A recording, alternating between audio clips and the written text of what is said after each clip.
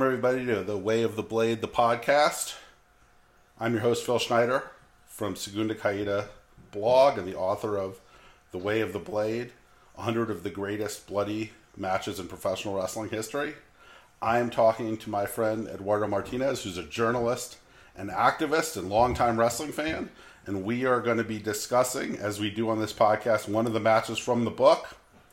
We're going to be talking about Pirata Morgan versus El Dandy from September 23rd, 1988. Hair versus hair. How are you doing, Eduardo? I'm doing really good, really good. Thanks for having me here, Phil. I think you actually are the source of this on YouTube, right? You uploaded this match on YouTube. Am I wrong about that?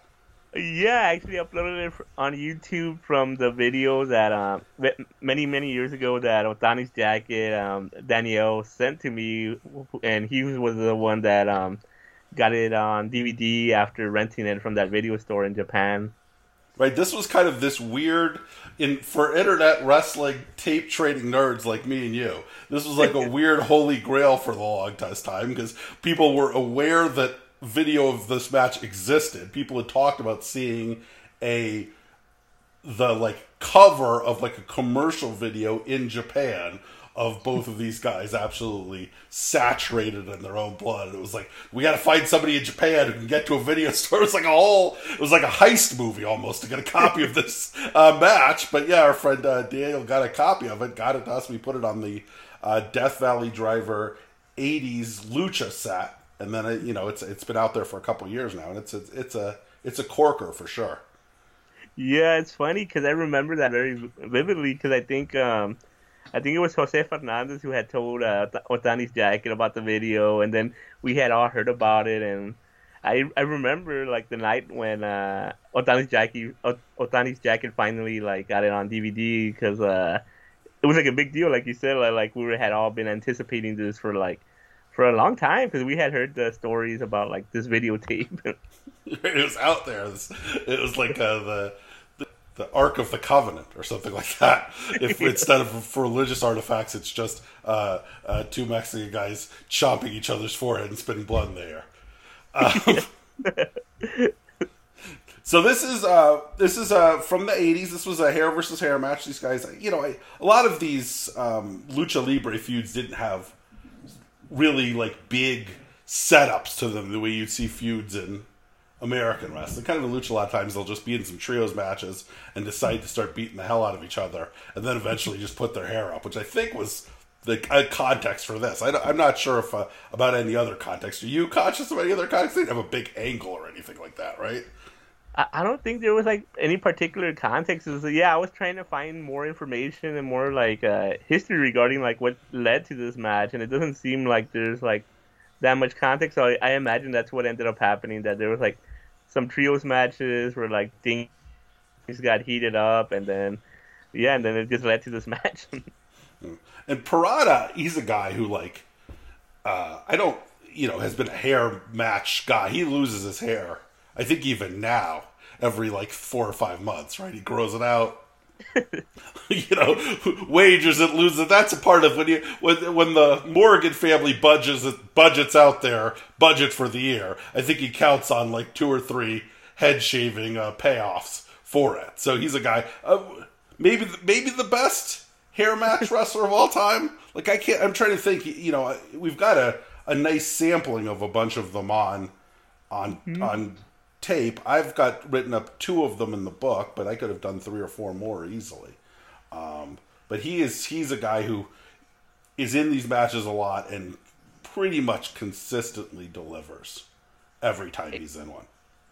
Exactly. Like even like you mentioned, even to this day, like even a couple of years ago here in the Rio Grande Valley, he had like a hair versus hair match at a flea market. So like you said, I think every 6 months, every few months, he ends up having one. Yeah, he loses them. I think his record's probably not great. But his record for being in things that entertain me is stellar. Like, it doesn't get better than Pirata Morgan coming out with his hair on the line, for sure. Yeah, because the other famous ones too, I think these were really popular in on Death Valley Driver, where with Faraón and Masacre, because both those matches were also really bloody, and they're like from a couple of years after this match with El Dandy. Yeah, the Ferone one is in my book too. So that's also in here. I'll do a podcast about that one. I might call you back for it. I'm clear, but maybe I'll call you back for a different one. But yeah, that's another one, and I could have put the Massacre one in there too. But at some point, there's only so many ways to talk about Pirata Morgan biting a guy. And I think this match has got. It's sort of a signature Pirata spot where he'll take a deep bite of somebody's forehead and then spray blood in the air, Muda Mist style. And it's something he does a lot. It's real gross. And I think this is the one where it's the most viscous of all of them. Like, the ones I've seen, this is the one where he really gets like, oh, he really gets a mouthful. And it really is just a gruesome sight. Yeah, like I think for one of the message boards, maybe Pro Wrestling Only or Wrestling KO, I used the screenshot of him like biting Dandy and then blowing the mist into the air, just because it's such an iconic spot. And yeah, I think he has done it like in other matches with, I think, Volador and I forget who else, but it's a classic Pirata Morgan spot. But I think in this particular match, it works really well the way he does it, and then it's cool that later in the match, El Dandy returns the favor and starts doing that to Pirata Morgan, which I don't think I had seen before somebody do that back to Pirata. It's as a favor too. What a favor! And the other guy in this match is El Dandy, who it's interesting. I think, sort of somewhat unfortunately, I think he's best known as like a punchline. Mm-hmm. Right, which is the Bret Hart promo. The Bret Hart promo. I think isn't that would you assume the way most people who are wrestling fans, but maybe not enormous lucha fans like me and you would know El Dandy from. He was a guy who had this sort of run in WCW where they were just bringing in all of these incredible wrestlers and then having them wrestle for 4 minutes on the main event once a month or something like that. In a nice chunk of his sort of late prime. Was wasted. There was some fun stuff in WCW with him, but he was never a guy that would even get like the push of Hector Garza or something. He was always one of those real undercard dudes, and you could search out a great El Dandy, Robbie Rage match on the Pro or something like that. But it isn't the same as watching El Dandy work, Apuestas matches in Arena Mexico for sure. Yeah, exactly. I think there's also like a good 5-minute Fit Finley match, but there's not that much out there, unfortunately. I mean, yeah, at some point, Eric, my buddy Eric, your buddy Eric, I do Segunda Caída with, is going to do an overarching watch every second of WCW footage that exists and review it all. And I imagine he'll find a dandy gem or two that we just don't know about. But for the period, like I would say, through the late 80s, when we start to get footage of him, and the footage we have from the late 80s in Mexico is much spottier than in the 90s, for sure. Mm-hmm. I think you'd argue he was one of the 5 or 6 best wrestlers in the world from around 88 to around 93 or 94. Mm-hmm. Yeah, it's interesting because many years ago, I remember I was talking to Steve Sims, asking him who were considered like the best workers in Mexico during the late 80s, early 90s, and he said it was El Dandy, Fuerza Guerrera, Negro Casas, and Pirata Morgan. And so like this hair versus hair match involves like two of the people who are considered the most complete luchadores from that time period. Yeah, and I think it's interesting. I think the one thing that I don't know if I struggle with in this match, I think when Dandy was known as a guy who, when he worked some in Japan and then came back and brought in some of those Japanese influences into Lucha Libre, and I think sometimes that works well in his stuff. I think in some ways in this match it's a little bit of a detriment. It felt to me like in this match we got a little too many near falls in a way that felt more Japanese than lucha. In a way that you kind of, I like it kind of uncut. You know what I mean? I like, I don't like my lucha libre Apuestas matches stepped on. I like them to be like the pure stuff. And it felt a little bit like, especially maybe the last 6 minutes of this match, it really is the only quibble I have with it, that it felt a little cut. Yeah, I think there was a few too many like transitions and a few too many spots towards the end, and you could definitely tell because Dandy was one of those guys that apparently he like studied a lot of New Japan and UWF tapes also, and tried to incorporate a lot of that into his style. And I think it also kind of depends on the day too, because sometimes it does bother me watching this match, but then some other days I'm like fine with it too. So. Yeah, it's interesting. I think it is. It's a mild critique at best, because I think it would really. I would really have problems with it. I think the amount of blood that gets spilled in this match covers up a lot of sins, right? like that is really. I mean, it's a gruesome thing to say, but this is a podcast about bloody wrestling, right? So I feel okay with it. This is, they are drenched. This is a rainstorm, and at some point, like while this suplex 2.9 count thing might bug me in a lucha match. When he slips off because he's just covered in so much blood that he can't hold a pin, I accept it a little more. This is. Oh yeah, I was just gonna say like within 2 minutes he's covered. El Dandy's covered in blood, so it gets bloody immediately. Yeah, this is one of the things I've done in this book is I kind of used blood as a necessary component. Like if it had it was fine, right? I would put a batch in there. And so there are some matches in here where the blood is somebody's got a little bit of a bloody mouth, right? Or they end up with a bloody nose, or there's a little cut or something on the arm.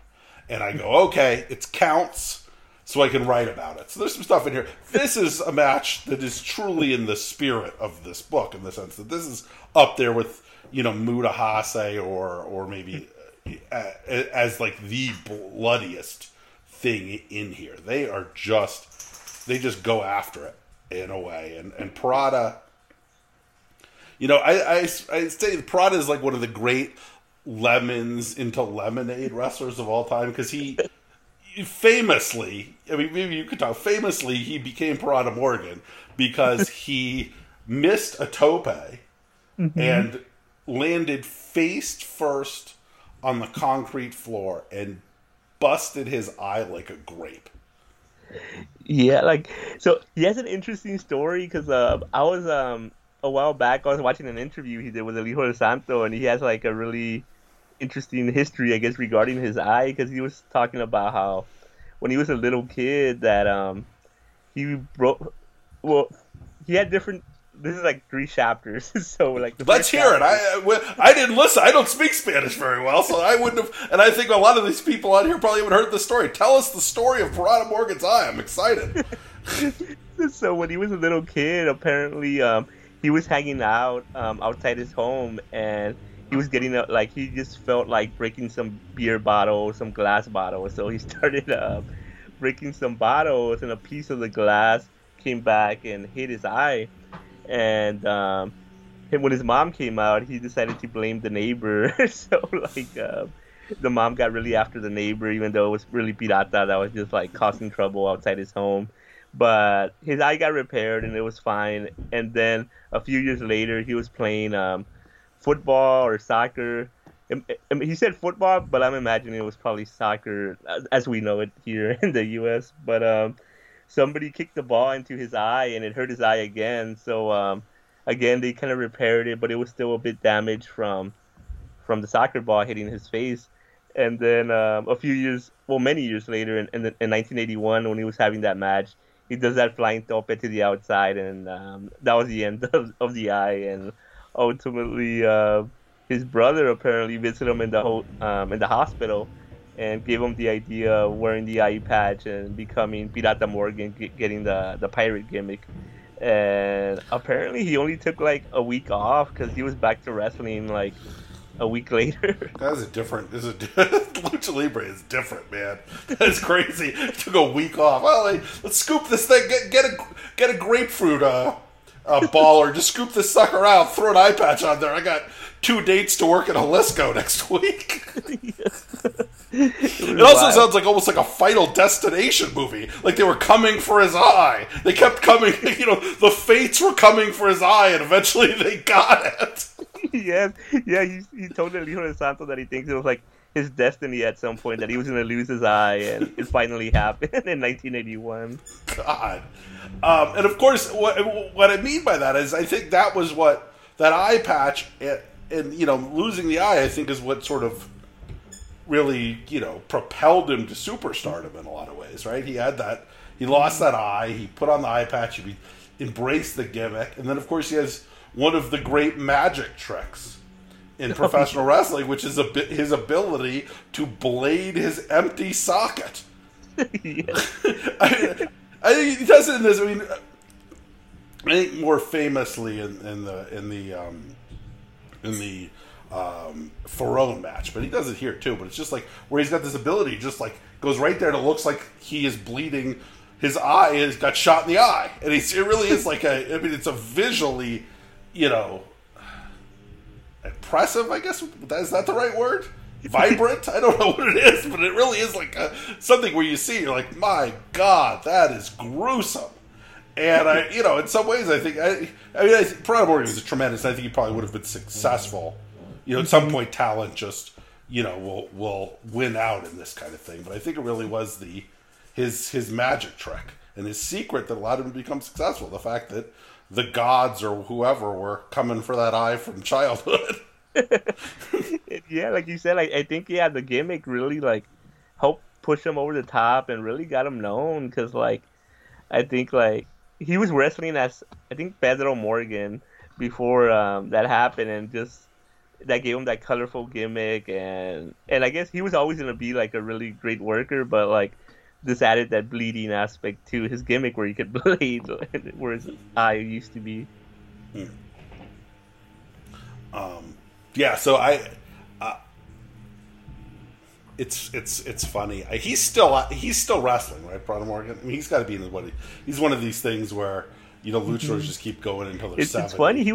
I saw Pirata Morgan actually in January wrestling a trios match that also involved El Hijo de Santo, and it was really fun because both guys are into their late 50s at this point, but they could at least El Hijo de Santo could still really go, and Pirata Morgan does a lot of brawling and a lot of really good shit talking. So Pirata I don't know if American fans know how good Morgan is. Pirata is at talking shit, I guess, during his matches. They add a lot of flavor to it, and so that was fun seeing him in January. And I didn't get a chance to see him this past Saturday, but he was actually at a nearby restaurant signing eye patches for fans. It's like you get a whole new side project business signing COVID masks.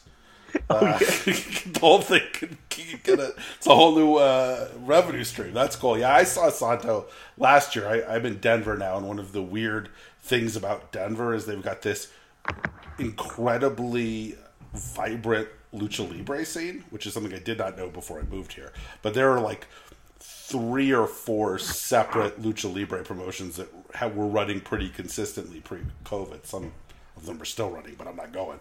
But so we would bring in guys from Mexico every month, and sometimes they even run against each other, which I always think is really insane. It's you guys are running the same day. I have to choose to go to one of these. Why run tomorrow? And I go, well, all right. So I saw Santo. Yeah, Santo is a guy who just, you squint and watch a Santo video from 6 months ago, and if it wasn't dated and you told me it was from 1997, you go, yeah, I buy it. He really is a guy who doesn't seem to have aged at all, hardly ever, when it comes to the athleticism of what he does. And Parada is a guy who's put on, he's a guy who, in addition to bleeding a lot, was a guy who took big, heavy, hard bumps, to the floor over and over again. He was a guy who was a real, for a long time a very athletic bumper, and I think even after he lost some of his athleticism, would still like fall hard. Yeah, like he had like a signature bump that like he would be on the apron, and sometimes they'll like hit him or kick him, and then he would just like do a somersault out to the concrete or to the wooden floor, and it just looked so brutal. And he did that so many times over like 20 years. And eventually, that's just gotta. I mean, no matter how superhuman you are, eventually you just get flipped to the concrete. Because I'm sure Prada Morgan worked probably 8 shows a week for 25 years, 10 shows a week. I mean, luchadors wrestle a lot. I mean, there's such a tiny percentage of the actual stuff lucha that exists that's on tape. Where something like Japanese wrestling, there are obviously holes, but we have a nice chunk of that, right? Current American indie wrestling, almost all of it gets taped somehow. Right? Mexico, it's like these guys are, they have a Saturday afternoon and then a Saturday evening, and then they're working a Sunday, flea market show in the morning, and then another one at night, and then it's something on Tuesday. I mean, these guys just wrestle all the time. I remember when I was in Mexico City, I would just, you'd look at the Lucha magazines just for the shows that were happening. You're like, God, there's like 25, 30 shows today in Mexico City somewhere, right?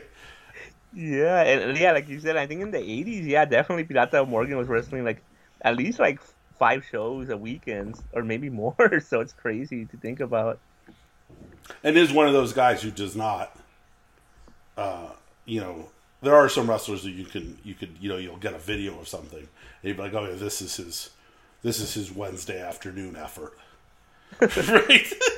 Like, this is his Wednesday afternoon effort. That's fine. Okay, this is like, I got it. I know. I've had my experience of watching Prada Morgan, and Dandy too, for that matter. During his big long time in Mexico, there wasn't Wednesday afternoon efforts. He'd take those bumps to the floor, he'd bleed, wherever he was, and which is admirable. Although I imagine when you keep doing it until his age, he's got to wake up in the morning feeling those bumps to the concrete. Dandy takes an insane bump in this match. Morgan just picks him up and just body slams him over the top rope, flat back directly to the floor. Yeah, the second fall, that was a wild bump, because like I don't think I've seen Dandy take a bump like that before, so that was pretty crazy. Yeah, I mean, we're in a hair match. Mm-hmm.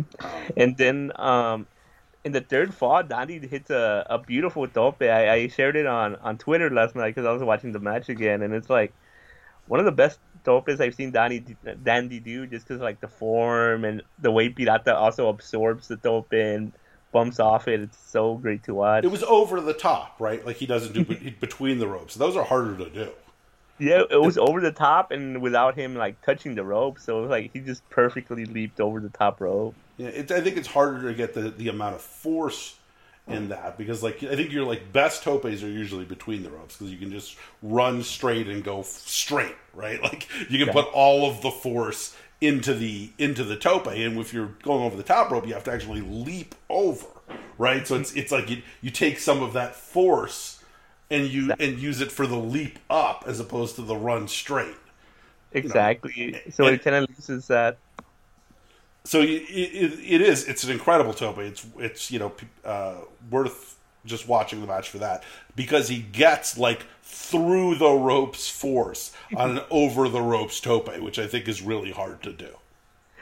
And then the angle too is difficult too, because like when you're going between the ropes, you're kind of closer to where the wrestler is. So by jumping over the ropes, it's kind of like a more difficult angle to achieve. So like, I just love that tope. And El Dandy would bust it out from time to time, like during big matches. So that was kind of like a signature tope he did. Because I remember, I think he even did it like sometime in the mid-90s. That might have been like the last time I've seen Dandy do it, was like in the mid-90s. But he would bust it out from time to time. Yeah, I wonder if there's like a random Nitro trios, because those always had dive trades. And so I'm wondering if there's one where Dandy breaks it out.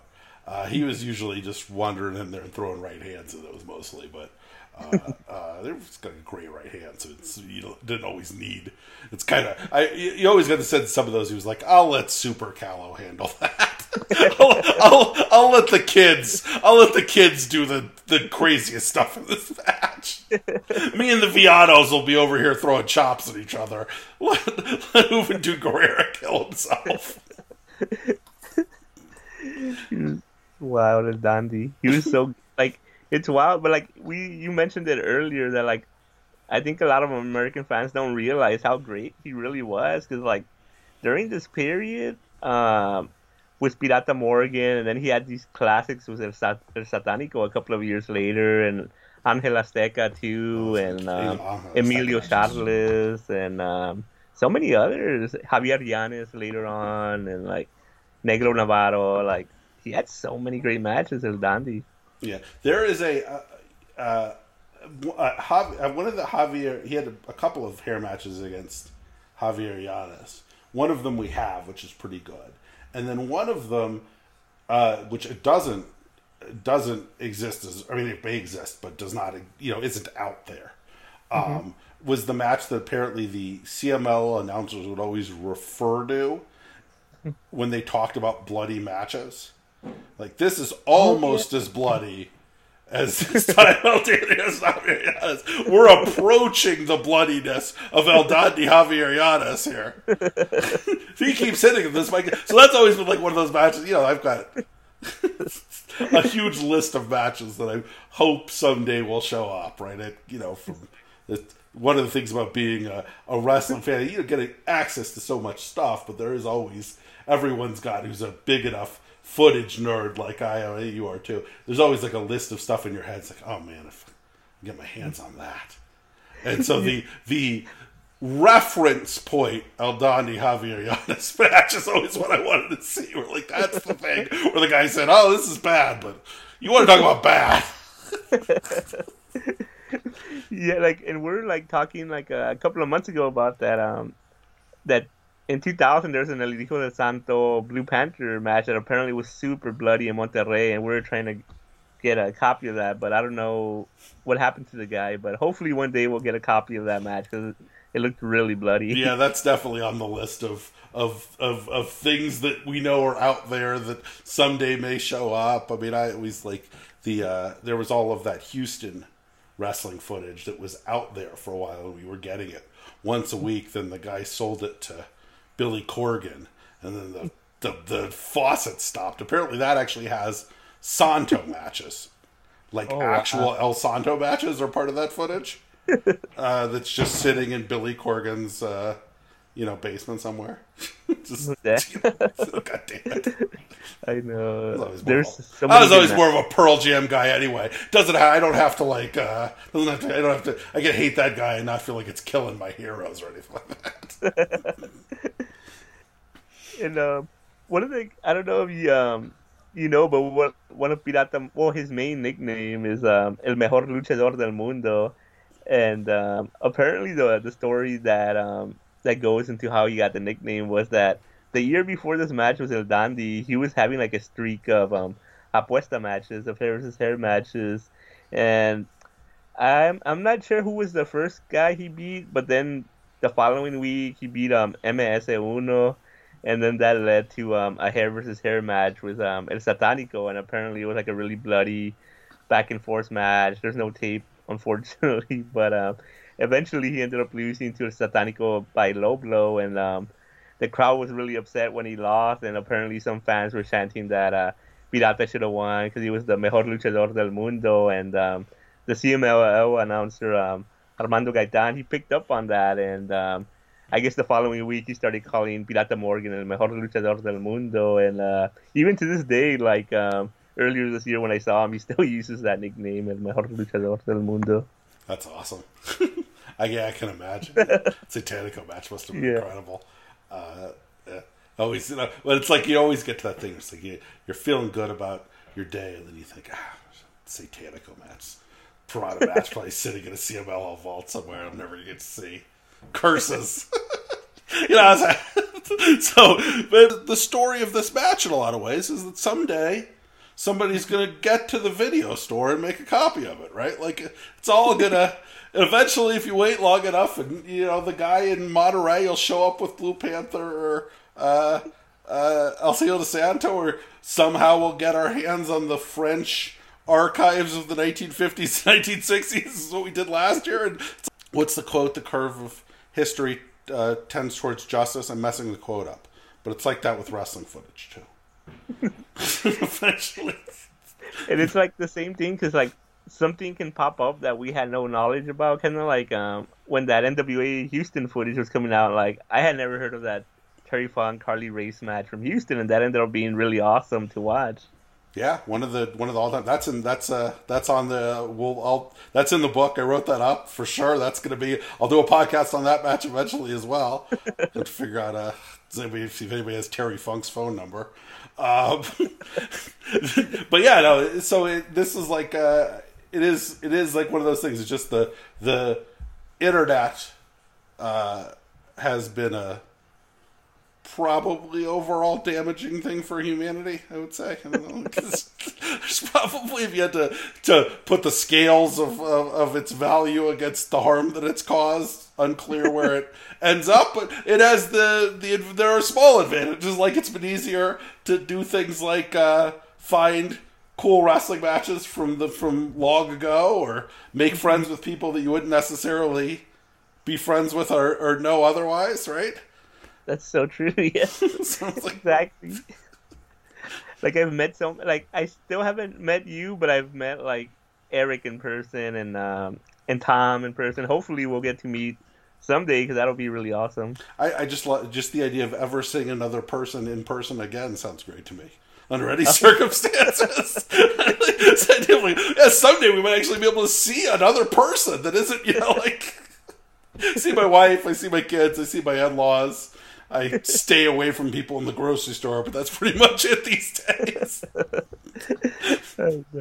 Although this is the way we're doing, a little bit under the hood here. I'm pre-recording a lot of these, and so maybe by the time this gets released, everybody will be back to normal. I don't know when I'm going to release it. So maybe this will just be these jokes will be an artifact of a sad time in the past, and we'll be in the middle of a wonderful future to come, right? Because everything is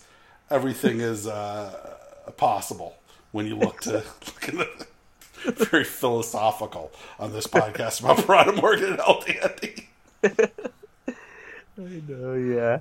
And yeah, I'm curious if they had more matches, because they've had, I know that for sure they had trios matches, but like I wonder if they had like more like hair versus hair matches, because sometimes these luchadores, they end up like El Dandy and Satanico, they had like a bunch of hair versus hair matches. And I know I mentioned earlier Pirata and Satanico having one in 87, but I know years later in 93 and AAA they had another one, and that one was really good too.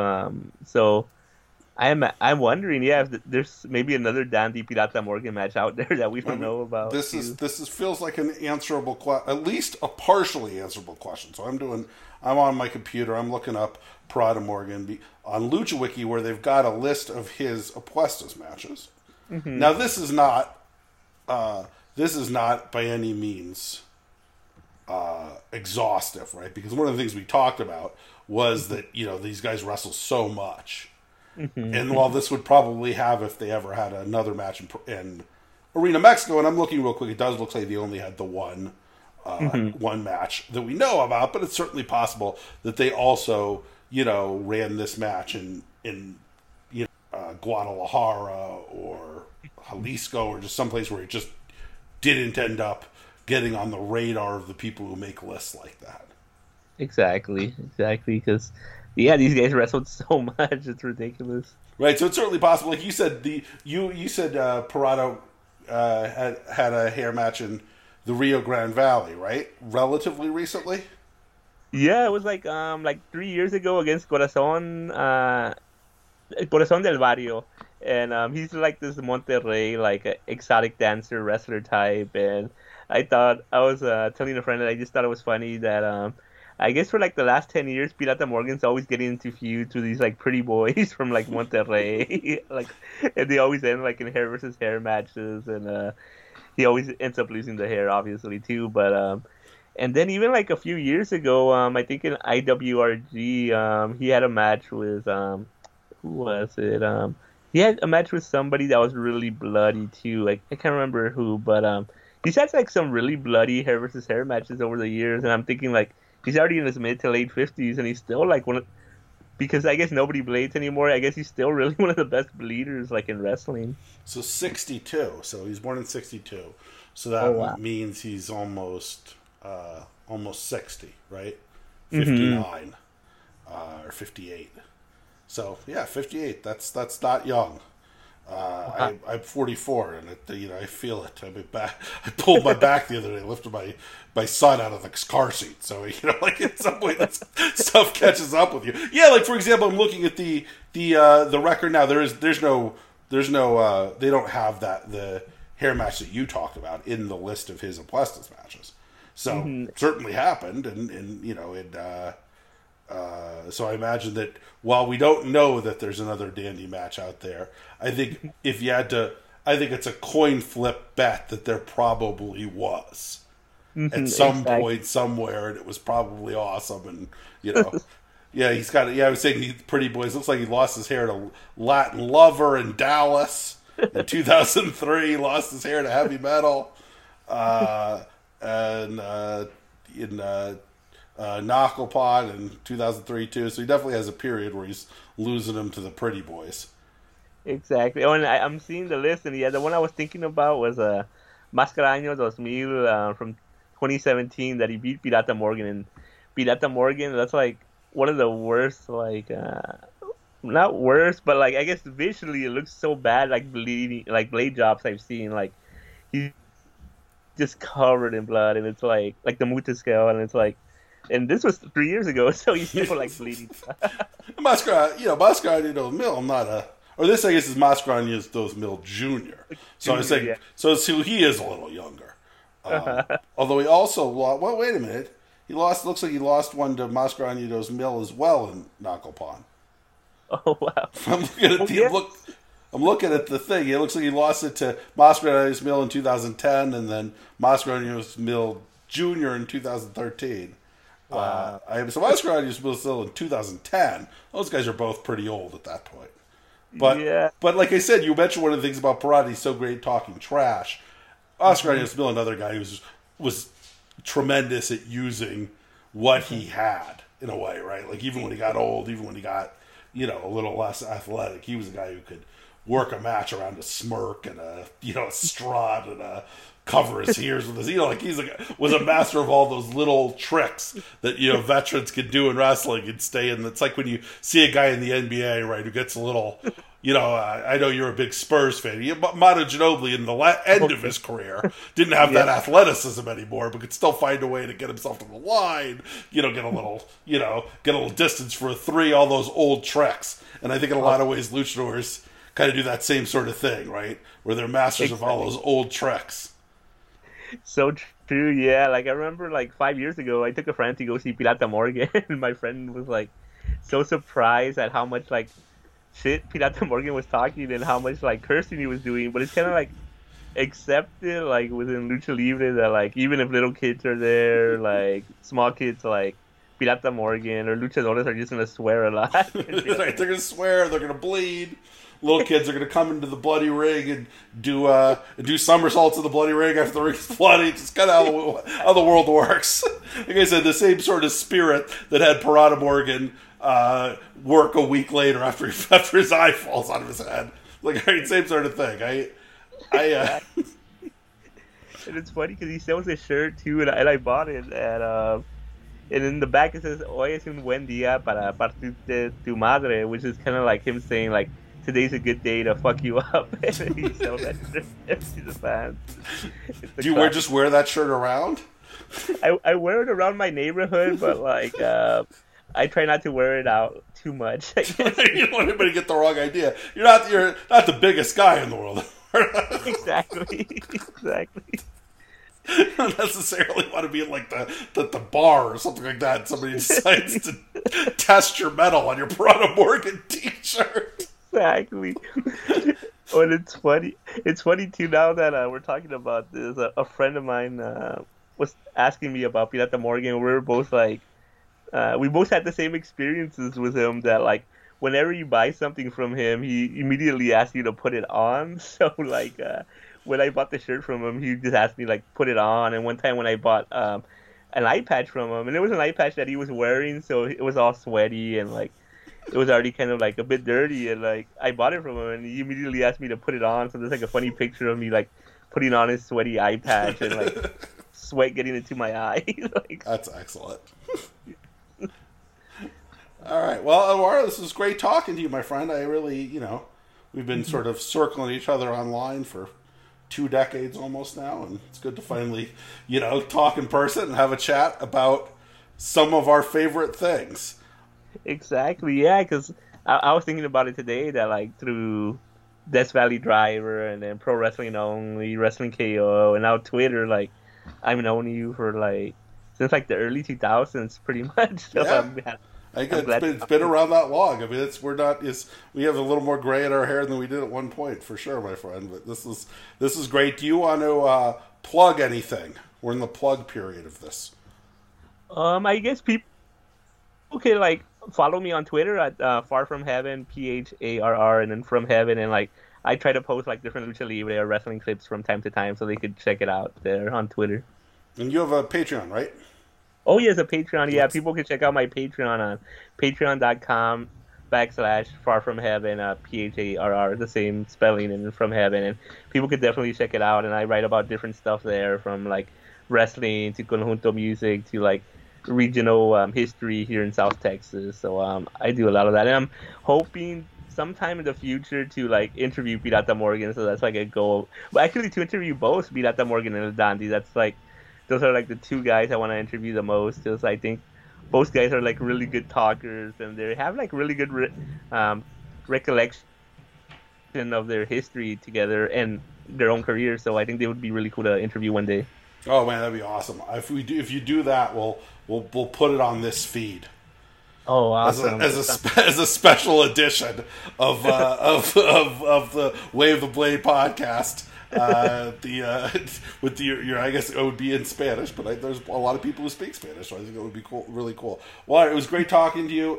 This match you can watch this match if you've never seen it. It's on YouTube, and we will be back next week talking about another match. The book, Way of the Blade, is available when you are hearing this for pre-order or order, depending on when you are hearing this, on Amazon. So I think everybody, there's some great art. Some of the best writing I think I've ever done is in this book, and I think it's really cool, and people enjoy it. And hopefully, if you've listened to us talk for, 3/4 of an hour about Pirata Morgan and El Dandy, then you should get a book and also read a little bit about Pirata Morgan and El Dandy and a lot of other things as well.